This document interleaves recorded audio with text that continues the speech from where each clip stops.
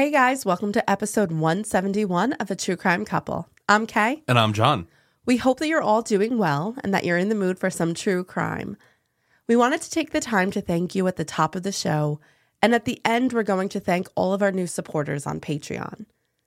If you want ad-free episodes and 2 full-length bonus episodes a month, you can join us on the Patreon app or at patreon.com/truecrimecouple. Okay.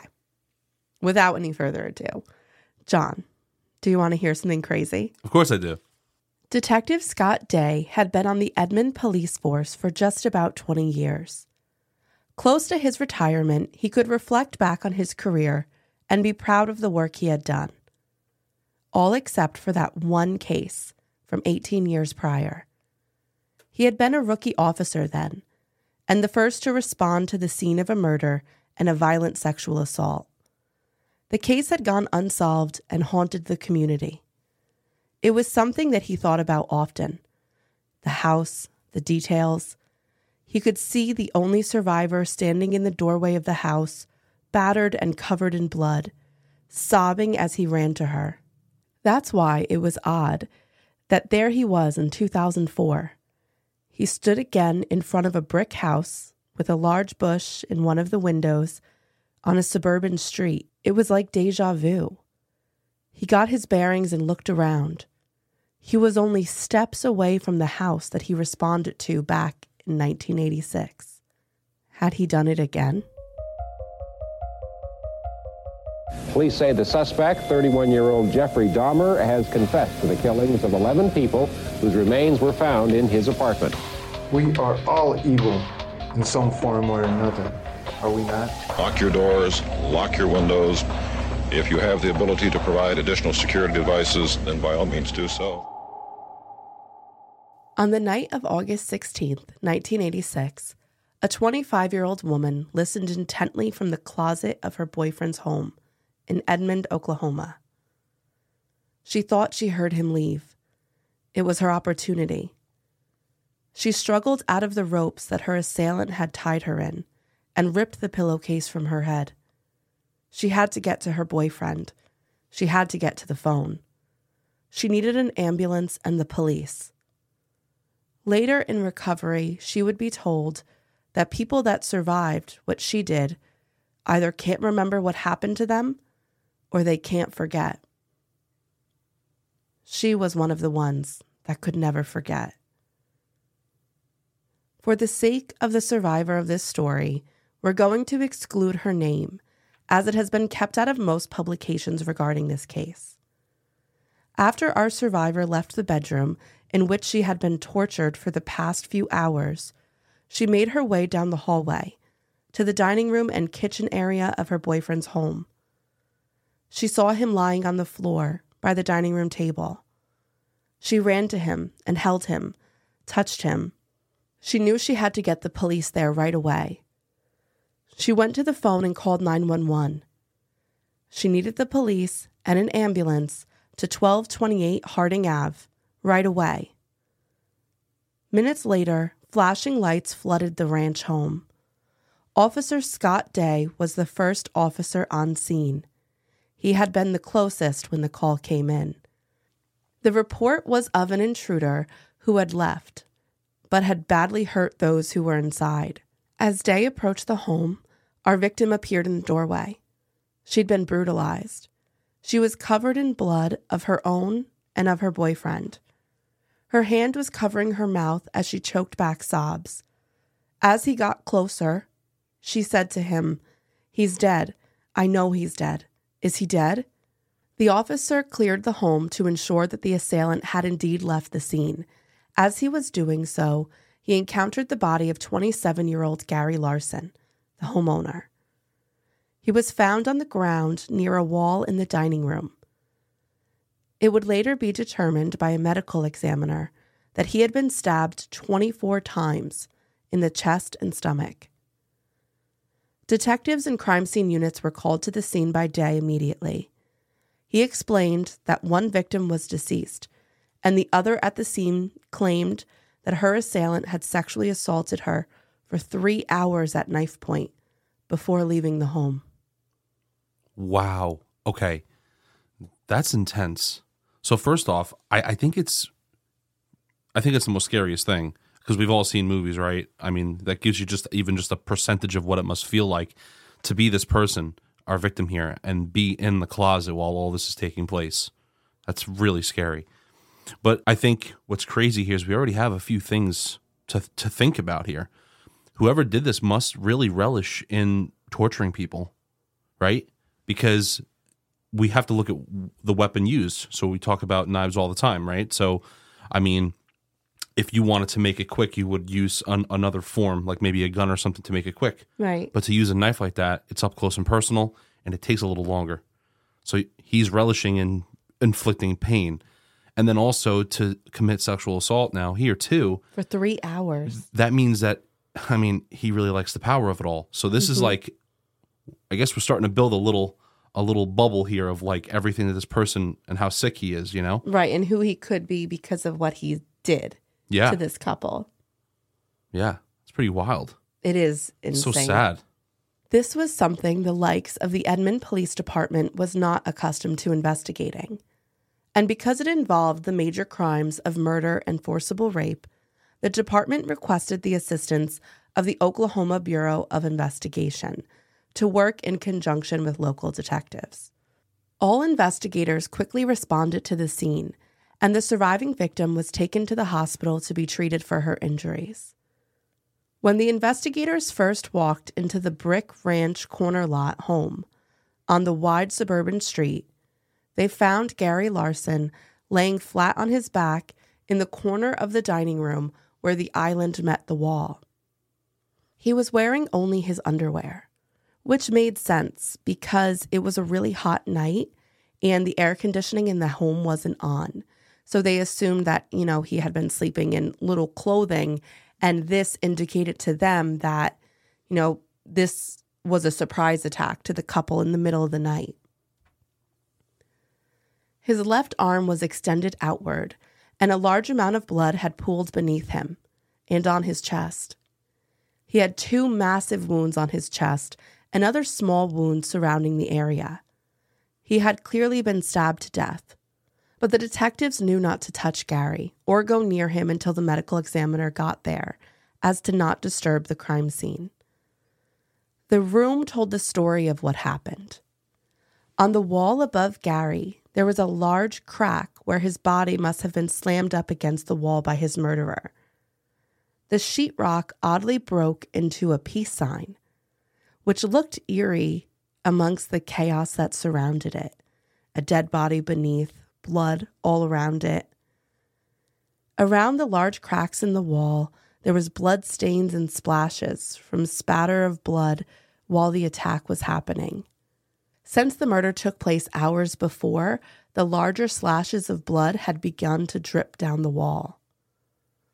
The detectives from the OSBI guessed that maybe their victim had been walking through the house in the dark when he was attacked. They were correct in their assumption. Later, the medical examiner would confirm that Gary must have been thrown against the wall, and the first stab wound that he suffered went completely through his body, and then the second stab wound completely incapacitated him. That meant that the murderer went on to stab him another 22 times. Why? He was dead. Was this rage? Did Gary know his killer? It brought a lot of questions into the crime scene. I mean, I think that's pretty insane that the first stab wound went completely through, which either shows one or two things or both. The size of the weapon must have been pretty extreme. Like the knife had to be pretty large for that to do that. Right, to get through a body and then also, hit the wall. Yeah, and then also, that person would have to have some physical attributes that would make him a lot stronger than the victim to maybe push that through like that. Or it could be adrenaline. Oh yeah, sure. I mean, you're in the moment. You're doing these things. It's pretty aggressive. And like you said, could this be somebody that maybe knows him? It's possible. But I mean, so far he's shown that whoever did this wants, he wants to dominate and control the entire situation and this whole entire family in this house. Right. I think too, and one thing that the detectives talked about was that they could tell, obviously, they knew that this crime happened in the middle of the night. So what was being revealed in the light of day was just so bizarre, in seeing like the harsh realities of like what happened to Gary and his girlfriend that night. Yeah. And the house just looked so eerie. And I can imagine that's probably every crime scene, how scary it must be to have like the juxtaposition of like this sunny day and the light shining in, just revealing what happened in the dark. Well, you think, you don't need to be a rocket scientist, but, think about it, right? It's nighttime. So the night hides a lot of these little details that you might not be so privy to at the start of an investigation. And as soon as, like you said, as soon as the sun comes up, you're like, oh, wow. And I think too, like he had a ranch house, kind of an open floor plan for the time, right? The 80s are not known for their open floor plans, but they were like, how did he maybe not see this guy coming? But in the pitch black, when you're not accustomed to the darkness, and someone else might have been already.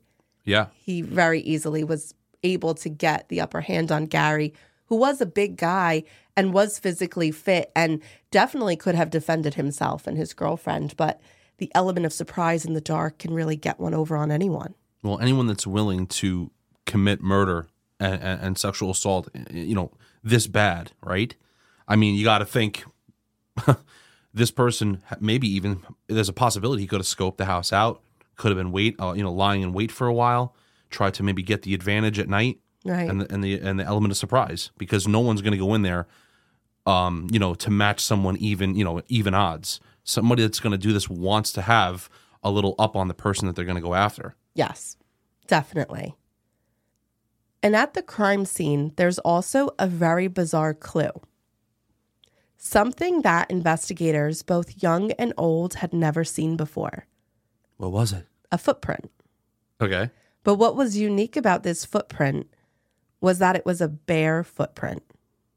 What? The killer had been barefoot. Really? Mm-hmm. At the scene, there with the OSBI, was a criminalist who suggested that they do a luminol test to see if there was any more blood or any more footprints, so they could kind of see where their killer went.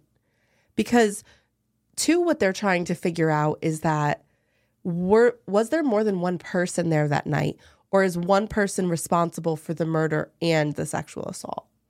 I see.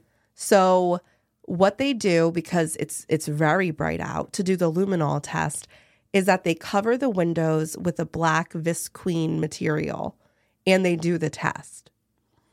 They wanted to focus the luminol test on the carpet to see if they could get more footprints. And they saw it right away. Another bare footprint. This time it was a right foot, and it hit the floor at an angle, as if it was turning down the hallway, which would lead them in the direction of the back bedrooms where their survivor said she was attacked. So now they knew that the man that had incapacitated and murdered Gary then went further into the house to sexually assault his girlfriend. And the detectives are going to say that this is very creepy, because when they covered the windows, it made the house completely dark again. So the only light that was in the house was the luminol. So like this illumination of blood. And they said it was almost like a science fiction movie. I mean, we're talking about 1986 here. Yeah. They were like, it was so creepy because we were following the footsteps of our killer.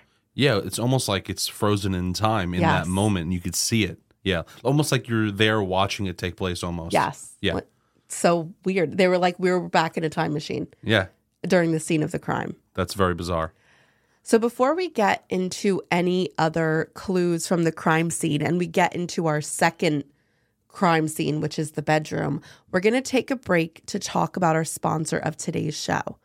Okay, let's get back to our episode. So now that led investigators to the second crime scene, the main bedroom. In the bedroom, things had been knocked all over the place. It was clear that a struggle had occurred. The sheets were twisted and ripped off the bed in areas, and blood stained different parts of them. Most of the blood that was in the room would be linked back to Gary. The murderer and rapist had Gary's blood all over him from stabbing him, So that was why his blood got all over the bedroom, the secondary crime scene. But every inch of the room was a mess. The survivor had fought hard for her life. The bloody footprints were photographed, processed, and measured at the scene. The prints were about a size 9.5 shoe, and that didn't match the size of Gary or the survivor's foot, so they knew they had to belong to the killer. The crown jewel print that they got came from the bathroom. At some point, the murderer must have stepped in the bathroom, and because they did, they left a footprint on the tile, which is perfect because a bare footprint is unique, just like a fingerprint. Yeah, I was thinking that too. You know, oddly, I was thinking when you said the bare foot, right? I thought, could it be possible that this person is doing it because he thinks that like the transfer of, because obviously, I mean, if he's trying to kill somebody and he has blood all over himself, maybe he thought wearing no shoes would be less, he wouldn't be caught as easily if he was just wearing a boot or a shoe. I think he might have thought that it was quieter. Oh, that's a good point. But it is interesting because I think that a tile you would get the transfer of a footprint better than on a rug or another surface. Which was great because they did. They got the actual imprint of it. Like in a carpet, you could just see, okay, this guy was barefoot. That's very bizarre. They've never seen that at a crime scene before. But when he stepped into the bathroom, he left his actual imprint, which they could test against a potential suspect. Yeah. So they removed the whole tile from the bathroom. The investigators also knew the path that he took to get into the back bedroom because there was 2 ways that he could have gone according to the floor plan of the house. Next, the investigators took their search of the crime scene outside. The house sat on a large corner lot. The houses were decently spaced apart, but close. What was odd about the house was that the investigators could see why the house had been a target. If you were going with the theory that this had been someone random, it was a ranch house with large windows that went from almost the top of the ceiling to about a foot from the floor. If someone had been looking in those houses, trying to scope out victims, they certainly would have gotten a good look through those windows. On the other hand, the house was not a good target. It was very visible to the houses of neighbors, and it was right in front of a really large, bright street lamp that illuminated most of the house. In searching the perimeter of the house, the detectives found the solution to their perpetrator's dilemma with the illumination and proximity to neighbors thing. On the west side of the house, there was a small brick wall that extends about 5 bricks in length and goes up about a third of the house.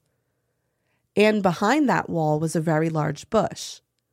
This was most certainly where the killer would have been hiding, because if he was on the west side of the house, behind the wall and behind a bush, no one from the street could have seen him.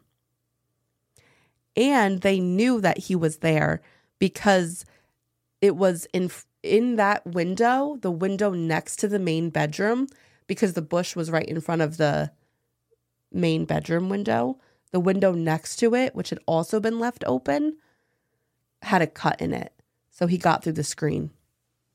But see, that's all well and good, but I feel like that this person doing that, though, I feel must know the neighborhood. I don't think it's someone like super random, maybe like from another town or city or something, because this person would need to know where to get around. And even though it's at night, and even though there's a wall and a bush, and that's all great to hide, but he or she would need to know where to go. Definitely a he. Okay. So he would need to know how to get to that wall without being seen. And that's exactly what detectives thought too. They were like, this guy has to be familiar with the neighborhood. He first has to know that the neighborhood's going to be dead at the time that he did this. And he also needs to know that he could get to that secret and hidden location without being detected. And he had to know that it existed too. Right. So you're right. I think that gave away the fact that he knew the neighborhood and he had a certain level of comfortability within it. The location of this area was just outside the main bedroom, meaning that they might have a peeping Tom on their hands. And this is like the neighborhood of Ranch Homes. So like it would have been the place for a peeping Tom, which what that person is doing is so invasive and nefarious that I wish there was a better name for it than peeping Tom, because it sounds like almost silly. Or like, I just want to take a look at people, like it's like way worse. The name implies innocent when it's not. When it's something really bad. Obviously. Yeah. So what they had, or who they had on their hands, was someone who watched this couple in their bedroom and then chose to act. It was sick, but they had seen cases where peeping Toms escalated to attacks or murder. And we've seen it too on this podcast. The escalation is just there when looking is not enough for them. Below the window, detectives felt that they had found the butt imprint of someone that had been sitting below the window. This would have also further concealed them from passerbys, and this might have been where someone was sitting so they could remove their shoes when they got into the house. Ah, okay. When this man broke into the house, he removed Gary as an obstacle. They believed his true intention had been the sexual assault of their survivor, especially because he had tortured her for 3 hours. After the scene had been processed, the officers that had been asked to canvass the neighborhood and ask anyone if they'd seen anything reported back. No one had seen or heard anything. The attack happened in the middle of the night, into the early morning hours. No one could help them. But luckily, the detectives had the survivor to speak to about the events of that night. Maybe there would be a detail that she could remember that would help them catch this guy. I mean, yeah, that's a good point, right? I mean, this woman, even though she went through hell that night, she's going to have some kind of information to tell police. I think it's even possible that could she have passed this person somewhere, and maybe he made a pass at her, and she rejected it, and this is what he decided to do. Like, you never know. That happened in our Florida case. Yeah, I mean, sometimes, once again, we don't have a better word, but a peeping Tom is one thing. Maybe he was doing this for a long time and never decided to act on something so bad that would end up in murder and sexual assault. But maybe right. the ignition, the match that just lit this whole thing up was maybe she rejected him like a passerby kind of thing. You never know. It could have been any kind of interaction. And the detectives were kind of thinking that too. Like, is this a random crime, or is this someone that had been fixated on her? And then they still also weren't ignoring the possibility that it could be someone who knew them. At the hospital, the survivor of the horrific event that occurred at 1228 Harding Ave was speaking with detectives and Gary's family members. She was devastated. She allowed the nurses and doctors to perform a rape kit on her, only further traumatizing her to that moment in time. And as she was being asked to relive the events of that night, her concern was only for Gary's family. She loved Gary and his family. The couple was practically engaged. In many articles about these crimes, she's referred to as his fiancé, and she just felt horrible for them and the fact that Gary was no longer with them. It showed her character, that in her greatest time of need, as she sat bruised, battered, and covered in rug burns, and those were just the visible physical wounds. That doesn't include what was not visible, and the mental scars that this would leave on this woman for the rest of her life. But while she was enduring that all, she was trying to help and comfort Gary's family. And that was the sentiment shared by Gary's mother in interviews she later gave about how caring she was to them and for them, and just letting them know how sad she was about what happened to Gary. As she explained to the family and the detectives what happened that night, a clearer picture is painted for them of the hell that the couple had gone through. She told them that she and Gary had been out that night, and they returned home late. The plan was for her to spend the night at the home. Although it was a warm night, he didn't want to sleep with the AC on. Instead, they opted for opening all the windows. She had changed out of her clothes and got into bed. Because it was hot, he was sleeping in his underwear, and she had been sleeping without clothes on. She said that around 2 a.m., they'd been lying in bed together and talking, and then they decided to turn off the lights and go to bed. After about 20 to 30 minutes, she said she heard some type of clanging noise, like someone was in the house. This also woke Gary. He went to investigate what the sounds were. She laid back in bed, but seconds later she heard Gary scream, which caused her to bolt upright and jump out of bed. She walked to the door and peered down the hallway. She slowly started towards the kitchen, and then she saw an individual coming down the hallway. It wasn't Gary. It was a terrifying scene. He was just wearing underwear and a pair of gloves, and he was covered in blood. So this person took all his clothes off. Yeah. Wow, this is like one of the scariest things. I'm like picturing this poor woman looking down the hallway and seeing this person just there in his underwear. Yeah. And when he saw her, he began to run towards her, chasing her back into the bedroom. Oh my God. There was nowhere for her to go. He had her trapped. She said that as he begun to attack her and the struggle ensued, she tried to be as loud as she could because she knew the windows were open. She was hoping that someone would hear.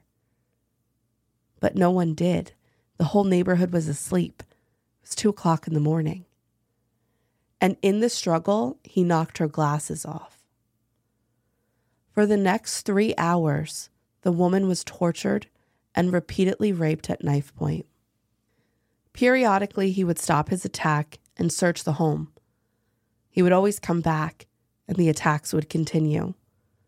She described him as a crazy and evil man, and she thought that the only reason that she was alive was because at a certain point during the attack, she decided that she had to stay calm to keep him calm, and that maybe if she talked to him, he would leave her alive.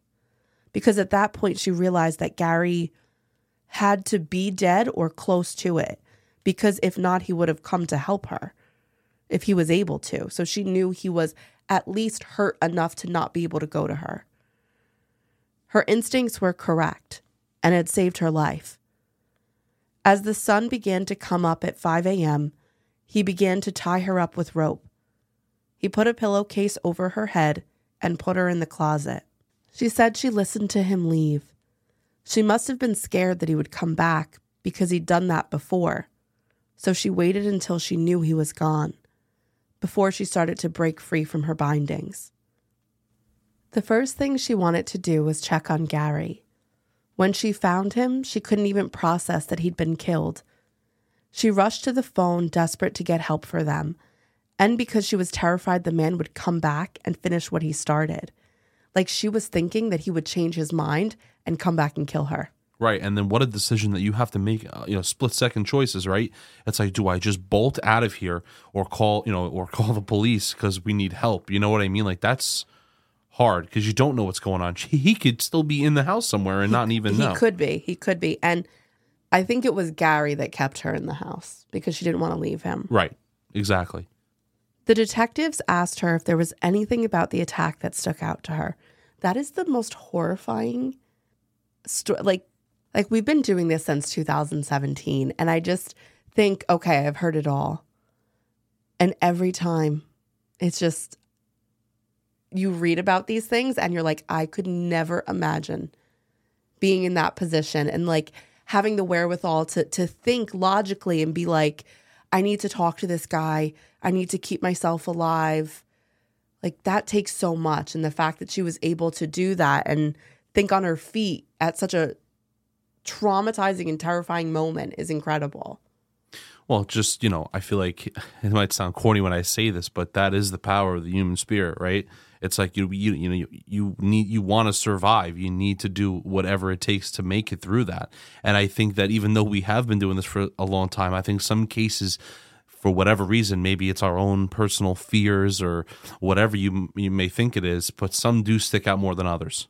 I think that is everyone's fear, that someone's going to come into your house in the middle of the night and do this. Well, I think it's also because your home is supposed to be your safe place. And when that is invaded and taken advantage of, and then unfortunately things happen to people inside, like I think that's what it is. It's like you don't want someone coming in, to your place. Where you're supposed to be safe. Yeah. So detectives asked her if anything stuck out to her. And she said that, yeah, there were some details that she thought were odd or interesting. She said that the man seemed to be sexually inexperienced. Okay. That there were times that he had grown frustrated because he didn't know what to do.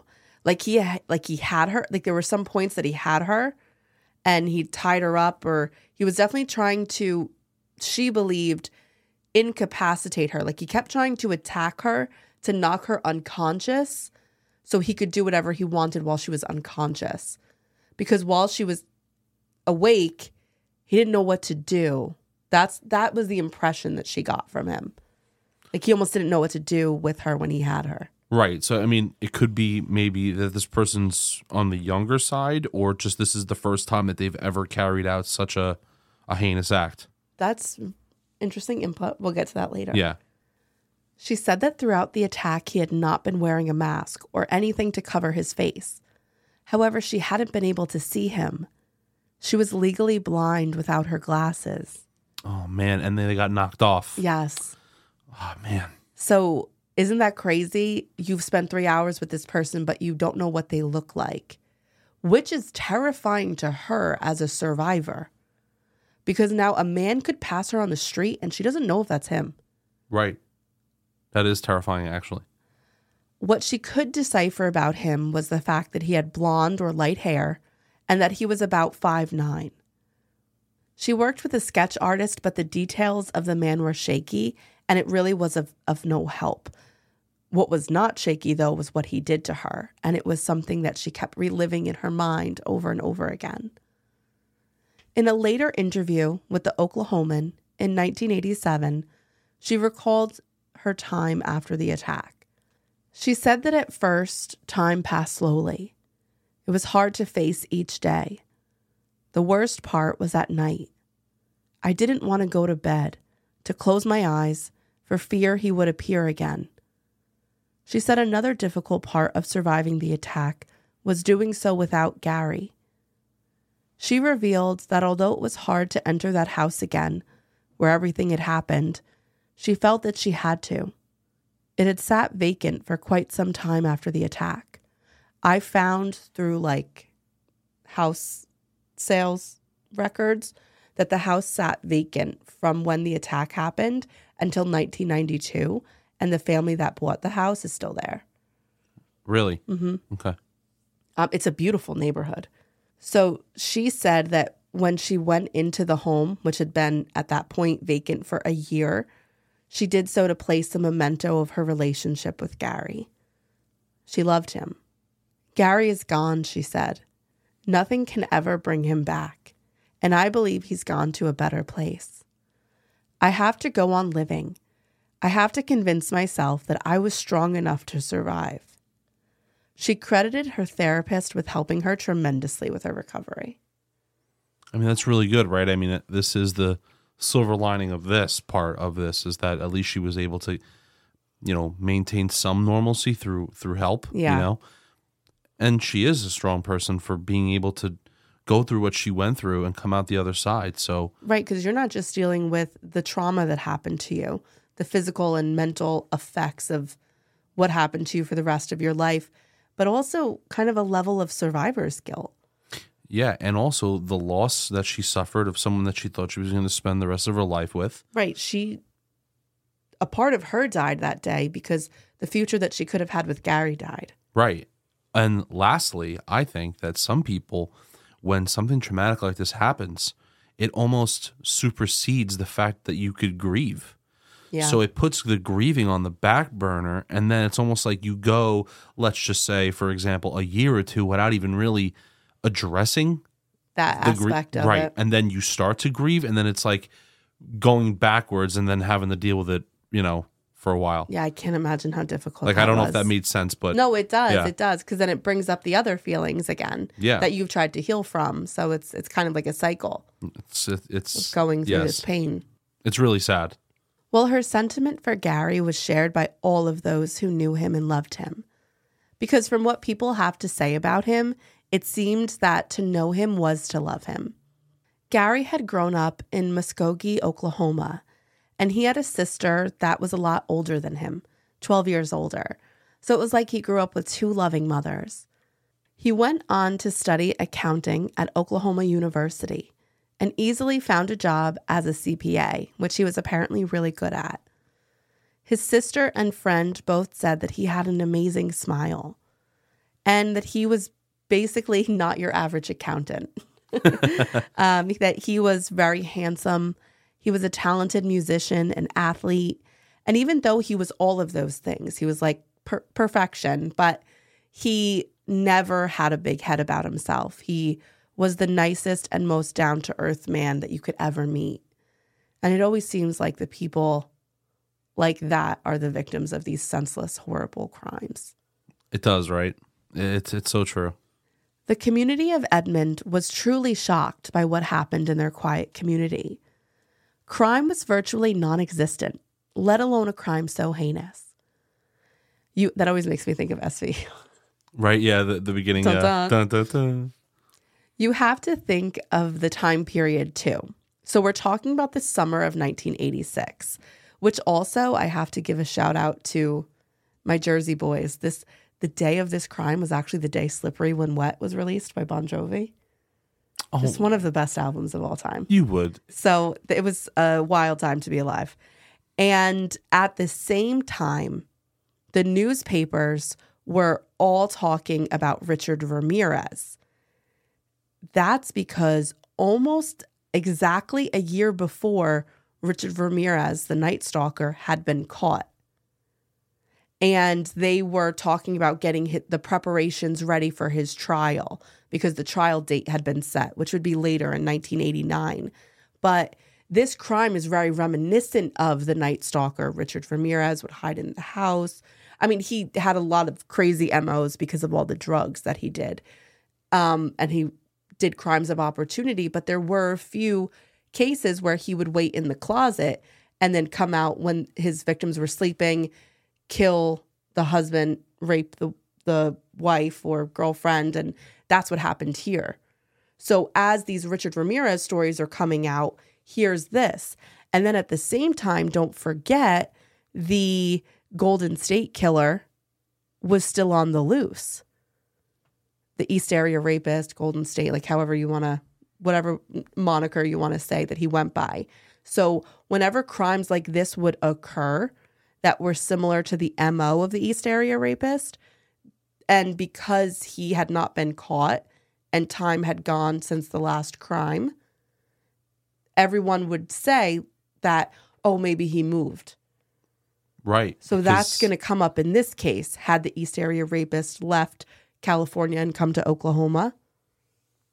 It's so crazy, though, how people can think that someone could move, like a crime like that could only be done by the person that was doing it in California. You know what I mean? Yeah. Because nobody ever wants to admit that there are monsters among us that could be living in the same town as we are. You know, it has to be that one outlier that lived in California that now might be here in Oklahoma. I mean, yeah, because how could Oklahoma ever breed a person like this? Exactly. Like, hey, look, they're from every state, right? I mean, I would love if that was the case. That way, it can only be, someone over there, and not somebody that's might be in my neighbor or my backyard. Right. You could choose to live somewhere safe, quote unquote. Right. That's what I mean. Right. Well, I mean, this is the tail end of what has been called the golden age of serial killers, as gross as that is. But people were scared that their community was going to fall victim to the next guy. And that's what people were thinking, because what other monster could have done this? And if you're going to commit a crime so heinous, you're not just going to stop doing it. Not at all. So people were scared. And because of that, there was a lot of pressure on law enforcement. Yeah. I do feel, though, that this person that did this is who they are. So in my opinion, if they did it once, they'll do it again, which is good, though, for law enforcement, because then it shows that there's a predictability to it. Right. Could this, if there's a crime in similar nature, there's a possibility that he might be involved. And when there's a pattern, they know what to look for. And I know that it's sad, but when more crimes are committed, that's just another opportunity to get caught. I agree. So because the detectives did not really have a description to go off of, they had to look at the evidence they did have. And what they had was a bare footprint. Like I said before, a footprint is unique in the same way that a fingerprint is. But the problem with footprints is that there's no national database of footprints. I'm sorry, you're smiling while saying that. I have to, because it's like that. So it's really not, it would only be useful to them if they had someone to compare it to. Right. Like if they had someone in custody or something where they could look. Well, even when you get arrested, they just fingerprint you. They don't footprint you. Maybe they should start doing that. Maybe they should. But then like people that are into that would like become law enforcement officers. You know what I'm saying? Yeah, I get it. Although this case was unique and it screamed an unknown perpetrator, they had to rule out those closest to Gary and the survivor just to be safe. Gary had been stabbed 24 times. It could be rage, adrenaline, or it could be that maybe he was the intended victim. So the investigators ran a background check on Gary, and it came up squeaky clean, as they believed it would. They found that he had been divorced before, but it had been an amicable one. His finances were completely in order, and there had been nothing suspicious happening in his life or with any of his accounts. What about any neighbors that he was friends with? Well, that is what they're looking into. Like when they do his background check, they're going to be searching for everybody around him. Okay. The same could be said for his girlfriend, the survivor of the attack. After the same investigation was done into her life, it seemed that although rare, this was a random attack. The fact that nothing could be found completely stalled the case. And about a year into the investigation, the detective called in the help of the FBI and their behavioral science unit to try and get a profile on this man. The FBI requested all of the files and pictures, and for those who had been working on the case to give their opinion about who they believed the intended target to be.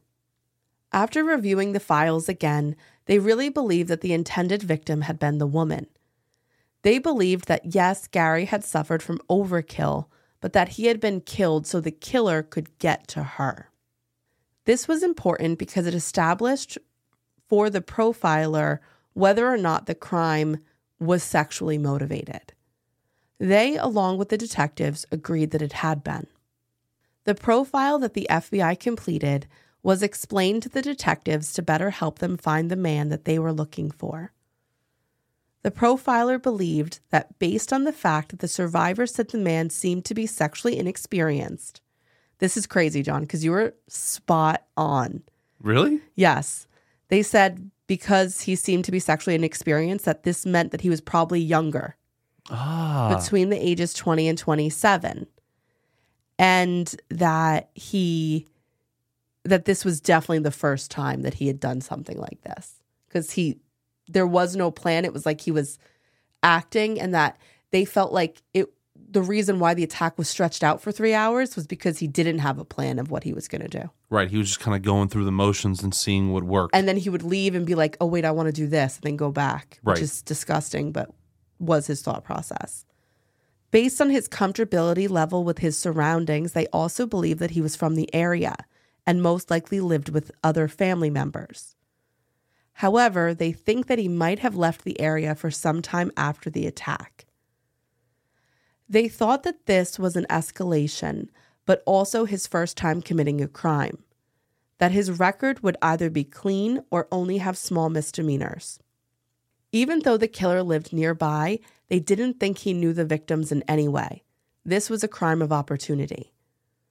This man was most likely a peeping Tom who saw an opportunity to commit a sexual assault, or quite possibly had become fixated on the survivor, and that Gary was murdered because he stood in his way. I mean, that's pretty crazy. Yeah. You know, now though, I would take it a step further now. If we use what they have from the profilers, which I think is very insightful, by the way, you know, I think that maybe going around now and seeing if there are people or kids or, you know, young adults around that age bracket that they're explaining, and seeing if there's anybody in the neighborhood where they have parents that might maybe I guess for lack of a better, I don't know how to explain it, Have but complained or expressed maybe issues with their kid, or maybe just maybe the two parents are a little dysfunctional. There's something wrong going on. Maybe neighbors have spotted maybe dysfunctionality among family members in town, because sometimes that actually does kind of maybe correlate to maybe there could be a problem with the kid. I agree, but the amount of resources that it would take to do that was something that the OSBI and the detectives just didn't have. You know what? I want them all to have unlimited budget. They They should have unlimited budget when it comes to murder or violent crimes. There should be no cap.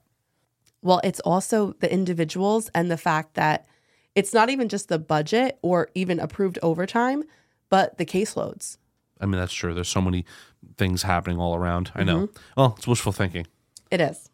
So another year passed, and still, despite having the profile, the detectives were no nearer to catching their perpetrator. They reached out to the FBI again for some advice, and they were told that maybe rousing the killer would bring him to the surface again or cause him to reach or lash out. Okay. The FBI contacted the local media, the Oklahoman, and had them feature the FBI profiler in an article talking about the man. In the article, it's highlighted what the woman went through. It was described as hours of psychosexual terror. But also in the article, in big, bold letters standing out on the page in like font size 5,000, it said, "Story in brief." According to Special Agent Connolly of the FBI, the suspect in the Gary Larson case may be homosexual who lives at home with his parents and doesn't have many close friends. Okay, wait. They are going in on this. First of all, they are poking at a bear. I mean, because it is a double-edged sword. You are drawing him out like putting little cheese out and drawing him out. They did this with BTK as Yes, well. they did. And them questioning this person's sexuality is going to make him come out now. Right? But that's the intention. Right. But that's so dangerous, though, because it could make another murder or sexual assault happen. So it's tough. Yes, it is dangerous and it is tough. This is the problem with serial killer investigations, as we've seen through Criminal Minds, is that it's not good when there's another victim, but it also gives more clues and brings them closer towards the person. Right. So it's a double-edged sword. Well, it continued to say he's probably in his early 20s and may have joined the military. They were basically trash talking through the Oklahoman, hoping that the killer would be so enraged by his belittlement, like you have no friends, you live at home with your parents, and the accusation that he was gay, that he would respond. However, it didn't work. Their attempt to get him to respond failed. See, so it didn't work out. Over the next 2 decades, nothing new happens in the case. Wow, okay. It goes unsolved. Damn. The only advancement that they had was in DNA sciences. As DNA advances and what we know about it happened, the rape kit was re-examined. And in the swabs, they did find the presence of semen. Oh, wow, that's really good. So they had a DNA profile of the attacker, but when they checked it against the database, which was new at the time, they didn't have any hits come up. So the FBI might have been right in the fact that they said that this person had not committed other crimes, or at least they hadn't been caught or logged. Just like the bare footprint, they would need someone to compare the DNA to. And for 18 years, this crime went unsolved. And I can only imagine what that felt like for our survivor. All of those years feeling like he could come back, or that she could be passing him on the street, must have been terrifying. But it was a 911 call that came in to the Edmond police in April of 2004 that would finally put an end to hers and Gary's family's torment. This is crazy town. Are you ready for this? The way you're looking at me, I feel like I'm going to have a crazy reaction to this. It's so good. After hearing yelling coming from outside of their homes, the residents of Pepperdine Ave came outside. They found their neighbor fighting with a man who was dressed in black. Okay. The neighbor was yelling for all of them to call the police. As they watched the scene, it became apparent that he was trying to hold the man in place. It was odd. It looked as if he was wearing a backwards hoodie. The residents placed calls into 911, and minutes later, officers arrived and broke the men apart. The man that was the resident of the street said that he had been making a citizen's arrest of the man that was dressed in all black. He said that his kids had seen someone looking through the windows of their home a few times. Oh my God. Okay. So he put up a security system. Smart. Yes. So the security system had gone off. And he's like, oh, I'm going to catch him. And he runs outside. And when he runs outside, he sees a man in all black running away. So he tackles him and is fighting with him in the street.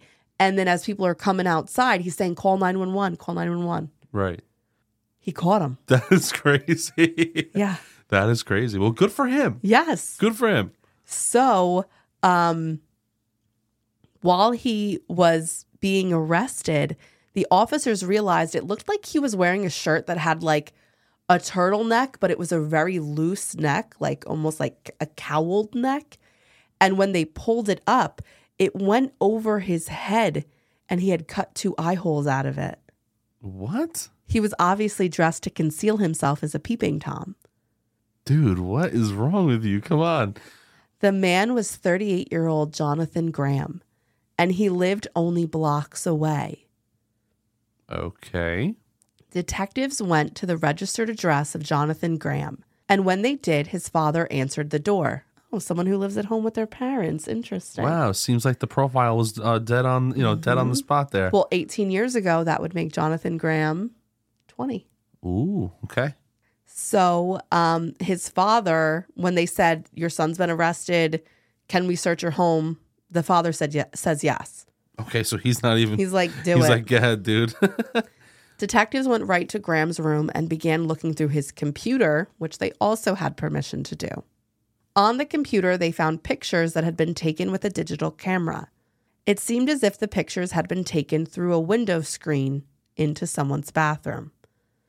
There were pictures of the bathroom itself and of a woman using the bathroom.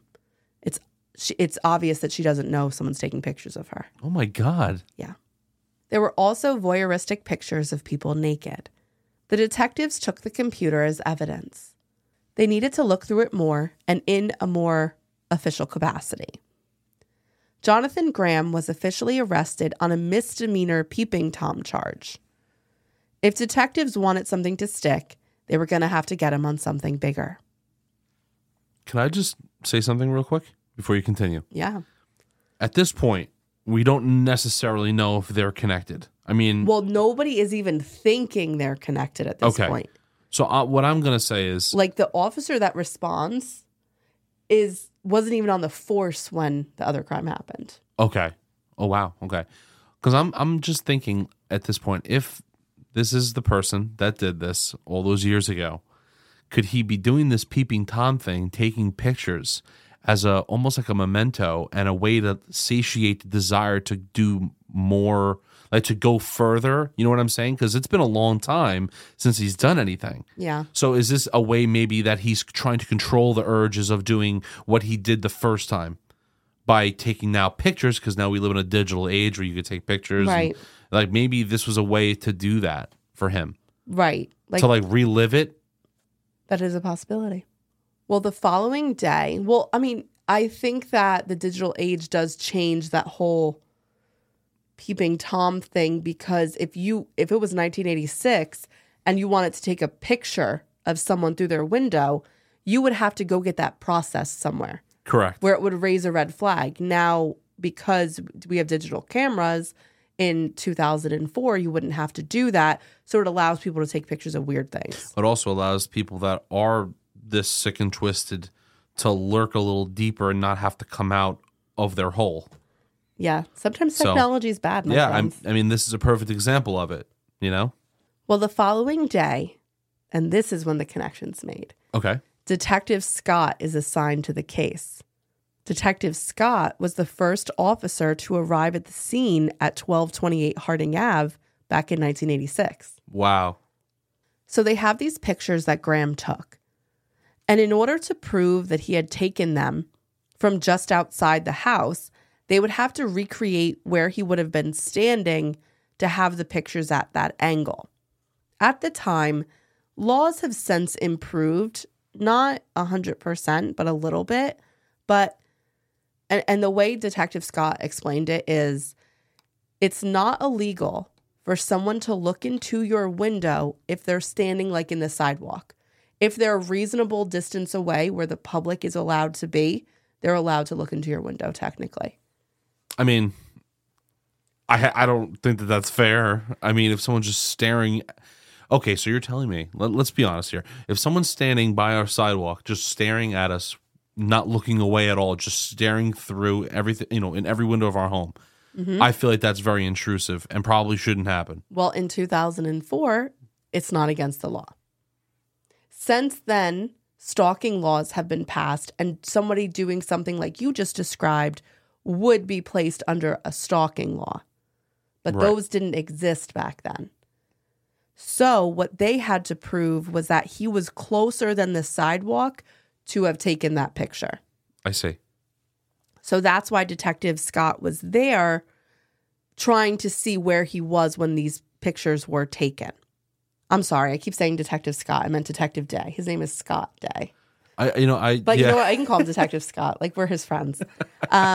So he's trying to recreate that scene. So as Detective Day is standing there, he's having flashbacks to 86. The house is the same. A large ranch, quiet suburb, a large bush near a very low window that goes almost from floor to ceiling. It's basically Gary Larson's house. So when he thought about it, he was like, wait, where am I? And he realized he was the street over from where Gary Larson's house was. The size of that light bulb must have been so big in his head when it went off. Holy shit. Yeah. Yes. And then that's when everything connected for him. He realizes he's on the next street over from Gary Larson's. Like, it's basically the street just above Harding Ave. It goes Harding Ave and then Pepperdine Ave is above it. So he's thinking everything that the FBI said. He's remembering.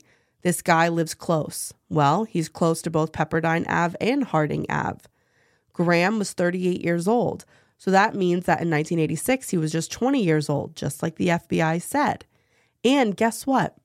What? In 2004, when Jonathan Graham was arrested, he was barefoot. No way. Oh my God. That is crazy. There's way too many things for that to be like, the connection is strong. There's too many things. There's too many coincidences here. Yeah. So they look into Graham's record. And just like the FBI said, Graham had left the area after 1986 attack and went to Texas, where he had been arrested for a Peeping Tom incident. Which also fits the profile that he could have a few misdemeanors. Well, no, it fits the profile where they said he has nothing on his record or a few misdemeanors back when he was 20. When he was 20, he had a clean record, just like the FBI said. Oh, okay. Sorry. Now, but what is weird about this is that our last Peeping Tom case, can you tell that this is something that terrifies me because I cover these cases all the time, with Corey Parker, he too, as soon as he committed that murder, he left the area. So the FBI is right that there is a pattern that happens with these men. They're Peeping Toms, they escalate to murder, then they leave the area. This is now the second perpetrator we've seen this with. Right. Sometimes they join the military or they go to another state or they go somewhere. Yep. You know, and that's why nothing else is happening where the first one took place. Because normally there's more. Right. If you do it once, you're most likely going to do it again. It seems that, and then that happened too with the case we did with the hairdresser, where he joined the military after. Exactly. So this happens, like when young people commit these crimes, they book it. Well, it's drop everything and get out of Dodge. Because they still can, because there's nothing kind of tying them, because they live with their parents, most likely. Exactly. They really haven't built any roots where they were. Right. Not really. So a woman had called 911. This is what happened in Texas. a woman called 911 to report a prowler.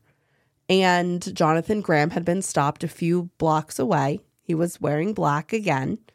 And on him, he had a camera and a bag with several pairs of handcuffs, knives, sex toys, lubricants, condoms, and lighter fluid. Are you kidding me? Yeah. You fucking kidding? Who puts that in a... That's your bag?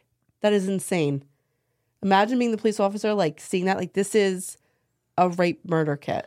Yeah, like, if I was, like, looking through the bag and I had him in custody, I'd be like, what I just did, you know, by taking him into custody and stopping what could have been... Save someone's life. Save someone's life, yep. Mm-hmm.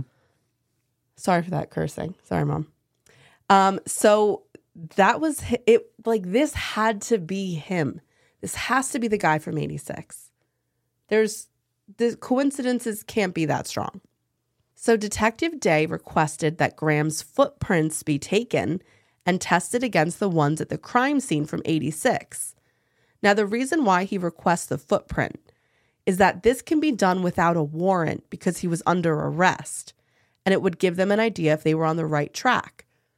Like, they would need a warrant if it was for the DNA, but the footprint they could do right away. And also, if they get the footprint and the footprint matches, then they could say, okay, listen, I think we're pretty good here. Let's now get the warrant for the DNA. Well, now, yes, we then they'd have probable cause. Exactly. Yeah. So he's like, get that footprint right away. But he was informed that Graham had been released on bail. What? He was only facing a misdemeanor for the Peeping Tom charge. You would think that would happen quickly, though. That they can get that footprint before he went out on bail, Well, right? they fingerprinted him. They did all that normal processing stuff. But then he got bailed out by his parents. My God. So Day shared his concerns and beliefs with the detectives and his superiors. They all agreed that they needed to investigate this as if it was a murder case. They needed to find out everything there was to find out about Jonathan Graham. But it turned out that their tech department had already done the work, because what they had found on Graham's computer was enough to put him away for a very long time. I totally forgot about that. They had his computer. Yep. Whether he had a murder or rape conviction or not, his computer would seal his fate. When they got into his computer, they found over 250 files of child sexual assault. Oh my God. I don't like using the words child pornography because I've, listened to some podcasts with some professionals, FBI, criminal analysts, and they say that the word pornography implies consent. And that's something that a minor is incapable of doing. All of these images are child sexual assault. So they say the proper words to use, which I agree with. Yeah, so do I. So there were also images that he had taken himself of people. Because the internet, as amazing as it is and everything that it's given us, it's also allowed these sickos a way to get together. It's essentially a web. So he has shared images with people. People have shared images with him. So some of the images that he downloaded were like simulated voyeuristic images, where like the people involved in the images, it's like consensual. You know what I mean? Yeah. But then some are not simulated. They are completely voyeuristic, where the subject matter of the photograph is over legal age, but is unaware that the photo is being taken. So that's illegal. Right, I see what you're saying. And he had taken some of those, and he had downloaded that others had taken. He received several felony charges related to the images of minors on his computer, and he was held without bond. They took his footprint and DNA sample. It was a match for the man who had murdered Gary Larson and sexually assaulted our survivor. Isn't that crazy that the rookie officer who had been the first at the scene was the detective that put it all together 18 years later? It is crazy. And it must have been, it's like a bittersweet kind of thing, because in one breath, it's like, it took so long. But at the same time, you did figure it out and you got this guy locked up. which is so good because think about our survivor, right? Always having to think that you have to look over your shoulder. Right. What kind of life is that? It's not fair. And she had to go through everything she went through. Yep. And then that was just something on top of it. It's so crazy. And now Gary's family has answers too. And that's a good thing too, that now they know exactly what went down. In May of 2004, Jonathan Graham was officially arrested for the murder of Gary Larson and the rape of his girlfriend. The district attorney wanted to pursue the death penalty, but the survivor did not want to go through with the trial and bring up all of her emotions again, ones that she had worked very hard to overcome. Gary's family felt the same. They just wanted all of this to come to an end and for justice to be served. And if this was to be a death penalty case, that would mean that the case would last years and that the appeal process would also be dragged out for several years. The families basically gave permission to the district attorney to strike a plea deal. In January of 2005, Graham pled guilty to murder and rape to avoid the death penalty. He later is going to face charges for the child pornography and get additional time. He was sentenced to life without parole. But there were 2 stipulations in the plea deal. In order for the death penalty to be off the table, Graham would have to admit what he did and why he did it. It would help the families heal, and it would help investigators to better understand the mind of someone with his criminality. However, the second stipulation was that if Graham was ever found guilty of more murders, that the death penalty for those murders and the murder of Gary Larson would be back on the table. Okay, wow. And he agreed to both stipulations. So that means we got to hear what happened from Graham's perspective. In a taped interview, Graham recalled what happened in the early morning hours of August 16th, 1986. He said that he had gone out to peep, as he called it, that night, but it was different because he left his street. He normally didn't do that. He said that he was wandering around, seeing what windows he could look into, and the light was still on at Gary's house, because remember, they returned home late. So he looked in the window, and when he did, he saw a woman coming out of the bathroom and getting into bed, and that she didn't have any clothes on. He assumed that she was going to bed, so he was going to come back later. He had not seen that Gary was there. He thought she was alone. He said he left for a bit, but then came back when all the lights were out. He took off his clothes and went in through the window. He had cut the screen to get in. He said that he wandered around the house for a bit, but that he must have been making more noise than he thought he was, because all of a sudden he had been confronted by Gary in the dark. Gary yelled out, and then he said he didn't remember much. He had the element of surprise, because Gary was a bigger guy than he was, and he struck before Gary could react. He pushed him against the wall and just started stabbing. He said he didn't remember much of it and that he didn't enjoy it. He was just shocked and he couldn't stop himself. He said he could not remember how many times he stabbed Gary. Later, the detectives reflected that they didn't think he was being entirely truthful when recounting the murder of Gary Larson, and that they thought that he did enjoy it, but that he was trying to preserve himself a little bit here. He said that he didn't know what to do then. He got up and then he heard a woman screaming. She had seen him. He saw her in the hallway, so he ran after her and chased her into the bedroom. He said he'd been trying to knock her unconscious, which was what she said to detectives too, but that he had been unable to. So he thought that he would tie her up, but he was very inexperienced and he really didn't know what to do. He said that he remembered her telling him that she didn't want him to hurt her, and like he knew that she meant more, like he knew that she was referring like, don't kill me. That's basically what she was trying to say to him over and over again. And he told the detectives that he didn't want to kill her, so he didn't. but that he liked the control and the fact that he could do whatever he wanted to her.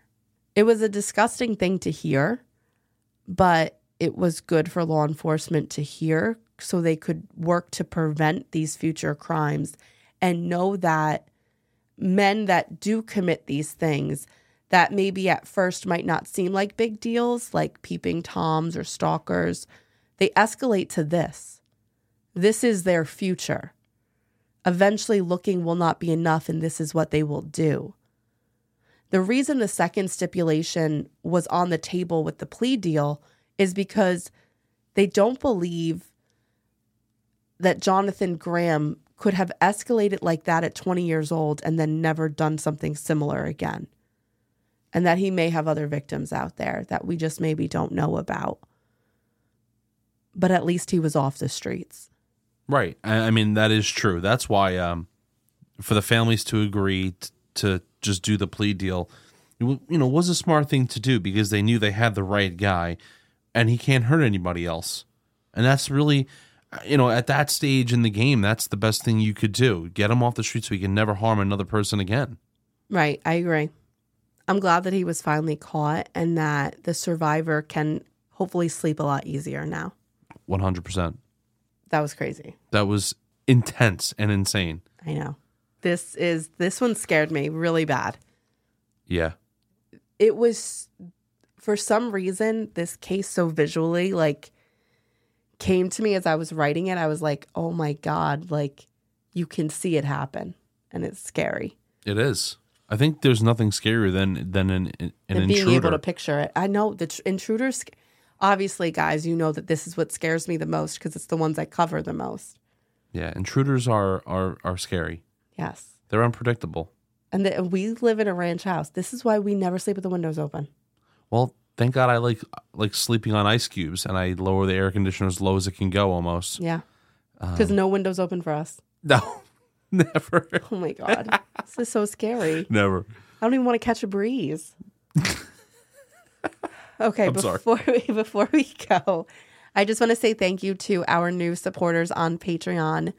Wayward Arrow Company, Annie Garcia upped her pledge, Paula, Emma Farley, Corey Diarmento, Jessica Hayes, Seda Mannion, Brianna, Lauren Mary, M. Comella, Mariana, Renee Smith, Vicky Luttrell, J.K., Leah Punturi, Lisa Zai upped her pledge, Tammy, Kathy Brown upped her pledge, so did Dayla Williams, and so did Rebecca.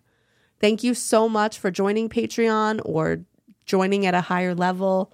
We appreciate you, and we hope you guys are enjoying the episodes. Until next time, guys, don't park next to vans. Bye, guys. Bye.